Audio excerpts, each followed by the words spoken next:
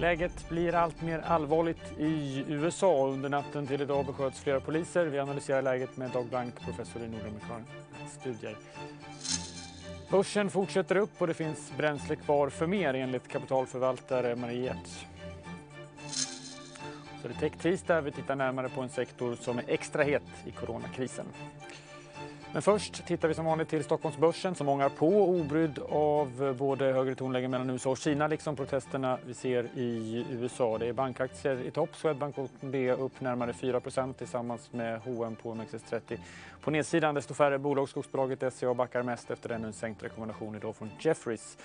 Stockholmsbörsens blankningsfavorit Intrum fortsätter sin klättring upp drygt 14% idag, på 2 veckor upp över 60%. Och runt om i Europa så lyfter speciellt fordonsaktier. Frankfurtbörsen som höll stängt igår stiger närmare 4% idag. Daimler, BMW och Volkswagen alla upp mellan 6 och 8%. Och de amerikanska terminerna pekar på att Wall Street kommer att fortsätta uppåt när handeln öppnar om knappa timmen. Just nu pekar terminerna på en öppning upp knappt 0,5%. Och Ekonomistudion idag börjar i USA där situationen blir allt mer allvarlig. Protesterna har spridit sig från stad till stad sedan afroamerikanen George Floyd dog efter ett polisingripande för en vecka sedan. Under natten till idag skottskadades 4 poliser i samband med demonstrationer i olika delar av landet. Dag Blank, professor i Nordamerikas studier vid Uppsala universitet, är med oss. Dag, vi har sett demonstrationer tidigare efter att just svarta män dött i samband med polisingripande, men omfattningen av protesterna är annorlunda denna gång. Hur skulle du vilja beskriva det vi ser just nu? Ja, den här typen av protester uppstår då och då. Ser man tillbaka över några årtionden så har vi sett liknande upplopp och protester några gånger. Det har ju nämnts och jämförts med protesterna och demonstrationerna man såg efter mordet på Martin Luther King 1968. Är det jämförbart, tycker du? Ja, det man framförallt kan jämföra med är misshandeln av Rodney King 1992 i Los Angeles. Man kan också tänka på det som hände i Ferguson, Missouri 2015 och Watts-upploppen i Los Angeles 1965. USA befinner sig ju i flera kriser just nu, också en ekonomisk sådan, coronapandemin med skenande arbetslöshet som följd, något som inte minst drabbar just den afroamerikanska befolkningen. Hur mycket tror du det har påverkat det vi ser nu? Det spelar säkert in naturligtvis. Den afroamerikanska befolkningen är ju en befolkning som lever under helt andra levnadsomständigheter än den vita befolkningen. Många afroamerikaner talar om att de alltid känner sig oroade, inte minst i mötet med poliser. Det här handlar om mötet mellan poliskåren, polisstyrkor och afroamerikaner. Man brukar tala om afroamerikanska fäder som har ett samtal med sina söner när de börjar bli tonåringar, hur de ska hantera kontakten med poliser när de blir allt äldre. Det är ett samtal som vita fäder inte har med sina söner. Mm.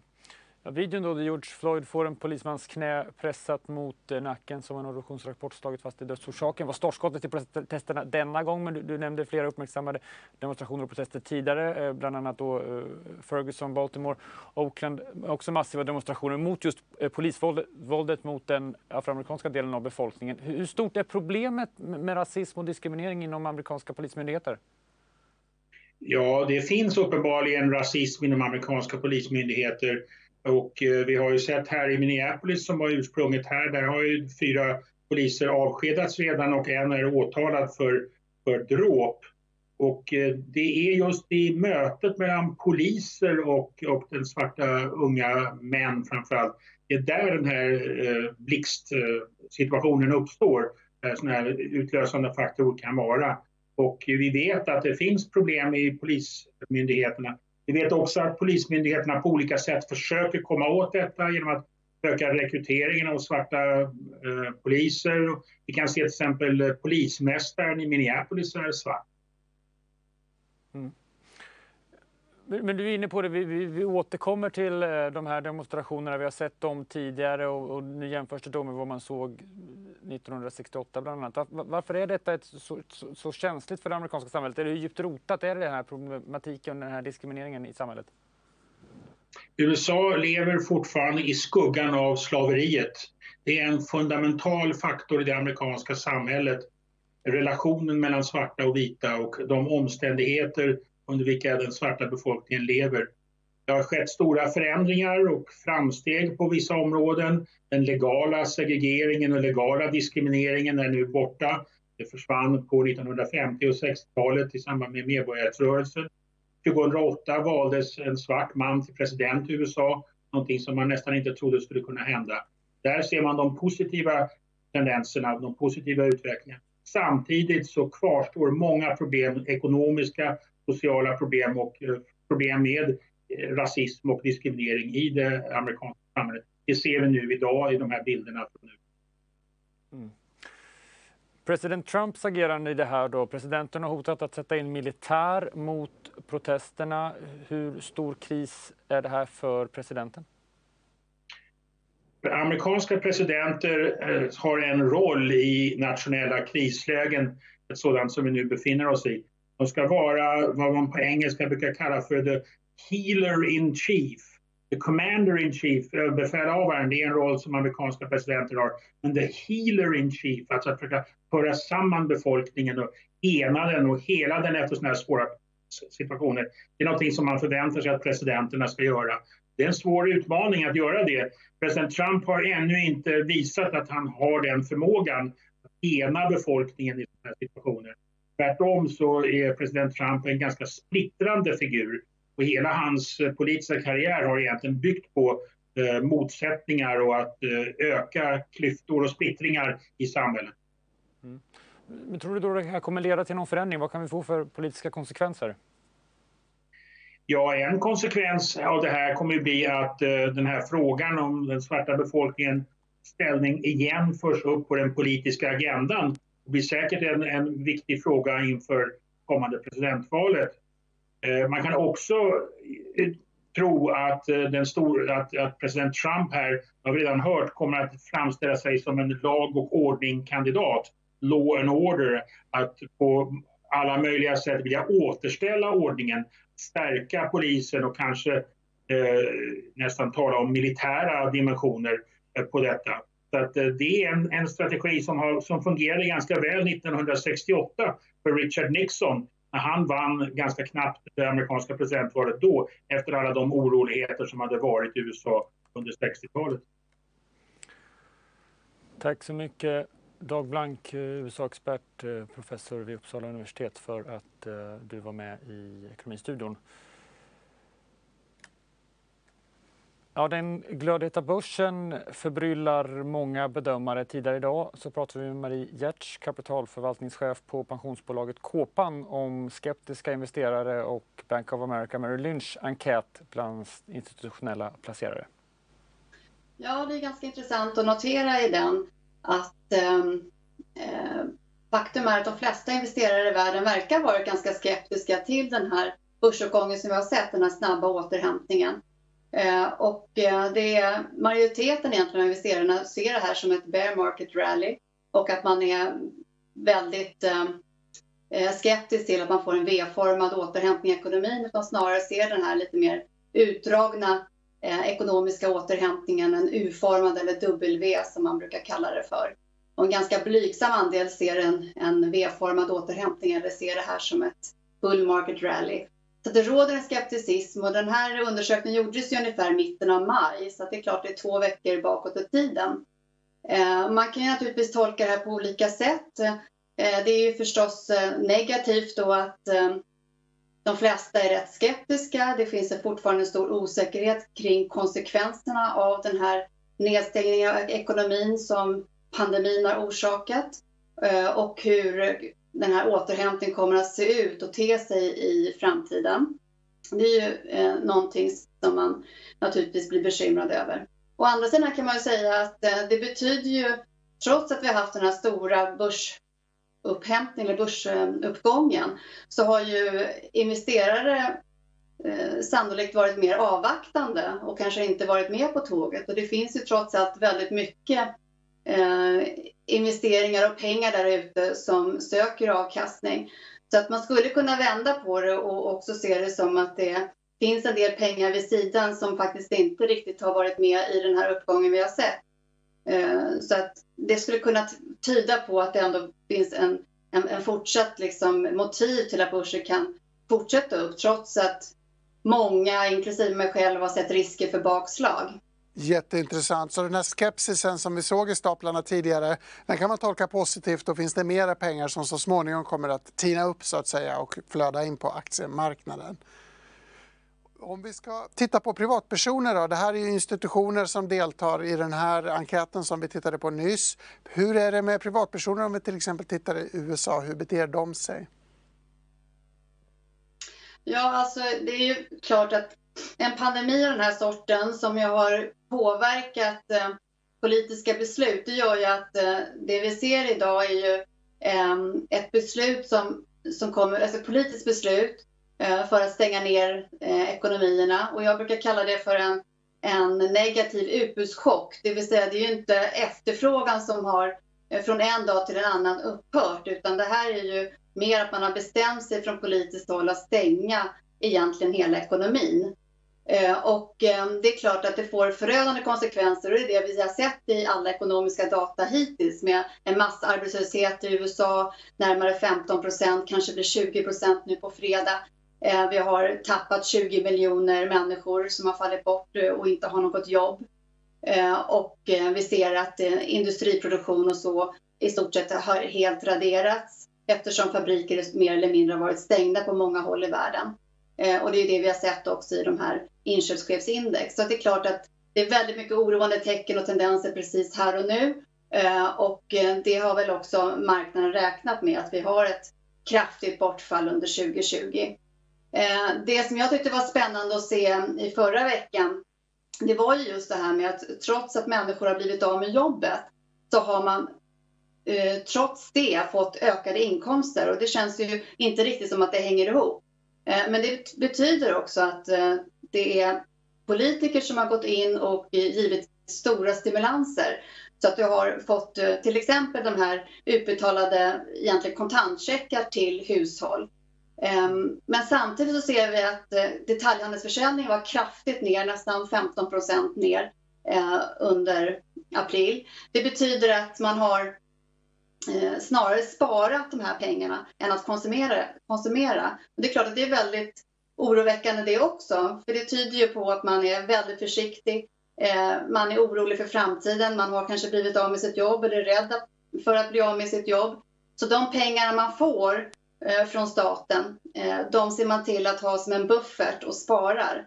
Och det har gjort att sparkvoten har slagit i taket. Jag har aldrig sett en så hög sparkvot. Och det är ju väldigt många kurvor just nu som ser väldigt märkliga ut.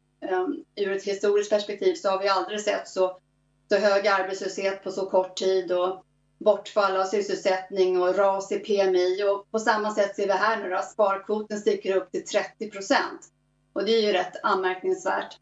Och det är klart att det är ett ytterligare tecken på att vi inte har någon vidare konsumtion eller efterfrågan i ekonomin, vilket naturligtvis stödjer det här med att vi har en väldigt svag BNP-utveckling här i närtid. Inte så konstigt Inte så konstigt att man sparar i dåliga tider, men det här skapar någon slags uppdämd konsumtionspotential, eller hur ska vi tolka det här? Ja, absolut. Så den negativa aspekten det är här och nu, det är att man sparar för att man är osäker om sin egen situation och arbetsmarknaden generellt, ekonomin. Men å andra sidan kan man säga att går det tillbaka till, nu börjar vi öppna upp ekonomierna, vi börjar se små glimtar och hopp och tecken på att vi ändå kommer tillbaka. Så att även om inte alla får tillbaka sina arbeten, så om en stor del ändå får tillbaka sina jobb, så kan man ju se det här mera som att vi har ett uppdämt behov av att konsumera framöver. Och då ska man ju kanske snarare se det som lite positivt, även om det är negativt precis nu för stunden. Intressant. Då har vi alltså institutionella pengar som väntar på sidlinjerna, kan komma in på marknaden, och vi har privata pengar som väntar, kanske inte gå in på marknaden men kan gå in i konsumtion och kan gå in den vägen och återuppliva en tillfälligt instannad ekonomi. Och allt det här talar ändå gott för en återhämtning och fortsatt uppgång på marknaden. Tolkar jag det rätt då, Marie? Ja, absolut. Man kan i alla fall vara lite försiktigt optimistisk. Sen är det klart att det har gått kraftigt upp och det finns många risker där ute som kan ge upphov till naturligtvis bakslag. Men uppgången också ska vi komma ihåg har ju varit ganska så smal. Det har ju varit väldigt stor skillnad på vilka sektorer, vilka regioner och så som har gått bra. Det är ju bara att jämföra ett MSCI World till exempel som är fortfarande ner minus 10 eller minus 8% är det nu ungefär på året. Medan du har haft faktiskt en uppgång om du tittar på Nasdaq eller på ett ännu smalare index med de här så kallade fangbolagen. Så att det är ju väldigt smal uppgång som vi har sett. Och det är klart att den cykliska delen det har varit mer defensivt. Så det är klart att får vi se lite mer nu av att det är en stabilisering, vi har en återhämtning på gång. Det kanske inte är så kraftfull, men jag tror att bara du har en återhämtning i ekonomin så kanske det finns skäl till att vi får mer av en rotation och att kanske cykliskt och den delen också av sektorer och bolag kan gå lite bättre. Fortsatt börsuppgång eventuellt. Alltså Stockholmsbörsen fortsätter i alla fall att ånga på idag igen. Noterar att årsnedgången endast är nu drygt 7%. Men det finns också tydliga vinnare där ute. Vi har ju pratat om spel- och gamingbolag som gynnats av att vi distanserar oss i hemmet. Och digitaliseringstrenden har eldats på av den globala pandemin. Nästa sektor att stå inför en stor förändring är vårdsektorn. Ida Hansson-Brusovic, nyhetschef på D-Digital. Vårdtech har blivit ännu hetare. Vad är det som händer i branschen? Ja, det är en väldigt spännande utveckling. Det är inte så konstigt att allt fler vill använda digital vård under dessa tider med corona. Så vi såg ju först att det växte väldigt snabbt redan förra året, men nu har det fått en extra boost i dessa tider. Vad är det då för typ av bolag som väcker extra intresse? Ja, det är ju främst olika typer av nätläkare. Och de lockar ju då väldigt mycket kapital. Vi hade ju redan i januari Kry som är den största nätläkaren i Sverige som tog in 1,5 miljarder. De finns ju också i ett flertal länder i Europa. Vi hade nu också Doktor.se, den näst största nätläkaren som nu tar in 0,5 miljard. De satsar också allt mer på fysiska vårdcentraler, vilket är en intressant utveckling. Och sen så har vi olika teknikleverantörer också som Doktrin som till exempel hjälper till med att korta vårdköer med AI-tekniker och annat. Mycket spännande teknik och mycket spännande kapital då som kommer in i de här nya aktörerna. Vilka finns bakom i kulisserna? Ja, det är till exempel vi har riskkapitalbolaget Vostok New Ventures som gått in i både Kry och Babylon som är en stor aktör i Storbritannien. De har tagit in 6 miljarder också. Och sen har vi Kinnevik som också har investerat där. Den här pandemin har ju också lyft en något annorlunda tjänst, en skilsmässoapp. Vad är det som har hänt? Ja, det är många som har spottat när vi tvingas vara mer hemma, jobba hemifrån och kanske umgås mer än vanligt med vår familj, så är det även slitigt för vissa förhållanden, kanske vissa problem som lyfts upp i ny dagar. Så vi ser exempel då på så här olika mental hälsoappar som rusar nu. Men vi har också en tjänst som heter Endbright som vi har skrivit om idag som startats av en av Dux-ägarna. Hon hade skilt sig 2 gånger och upptäckt att man kanske behöver en digital tjänst för det. Så hon startade den här Endbright och de har ju sett en tokrusning nu på sistone till sin app. Så vi kommer att se fler skilsmässor framöver. Men hur förklarar då bolagen eller skilsmässoexperterna själva att man har fått så många nya kunder just nu? Ja, det är just det att när folk är isolerade hemma och behöver umgås mer och samtidigt så kanske det finns yttre stressfaktorer som just den pågående coronaepidemin eller att man blir av med jobbet och sånt och då kanske blir att förhållandena kraschar och då kan man behöva hjälp av en sån här tjänst som gör att det blir en smidigare process. Förr i tiden gifter man sig när man känner varandra, idag kanske man skiljer sig istället om man ska ta ordspråket. Tack så mycket Ida Hansson-Brusovic för att ta med i Ekonomistudion. Vi har kommit fram till sista raden. Idag handlar det om att den sociala nätverksjätten Facebook nu ger tillåtelse för anställda att ta ledigt utan att behöva nyttja semesterdagar för att delta i de pågående protesterna runt om i USA. Enligt uppgifter så pyder missnöjet bland techjättens anställda under helgen och under gårdagen efter att vd:n och grundaren Mark Zuckerberg i förra veckan avhåller sig från att gå samma väg som Twitter i frågan om president Trumps sociala medieanvändande. Den interna missnöjeskampanjen som Bland annat formulerades just i Twitterinlägg från flera seniora chefer har också blivit externt då online-terapibolaget Talkspace nu dragit sig ur ett miljonavtal med Facebook. Vi kommer inte att stötta en plattform som spårar rasism, våld och lögner, skriver Talkspace vd Oren Frank på Twitter. Och det var kanske det som fick Facebooks kommunikationschef Andy Stone att igår kväll gå ut med uttalande att man uppmuntrar anställda att tala öppet om de motsäger sig ledningen, skrev han i ett uttalande. Och man har också sagt att man alltså får delta i protesterna runt om i USA. Det sätter punkt för Ekonomistudion idag. Tisdag, en sista titt på marknaden. Stockholmsbörsen är upp dryga procenten om OMXS30, knappt i 1670 just nu och de amerikanska terminerna indikerar fortsatt en positiv öppning, svagt uppåt, knappt 0,5% om dryga halvtimmen. Fler nyheter på sajten och också i DTV klockan 4 på Tjända.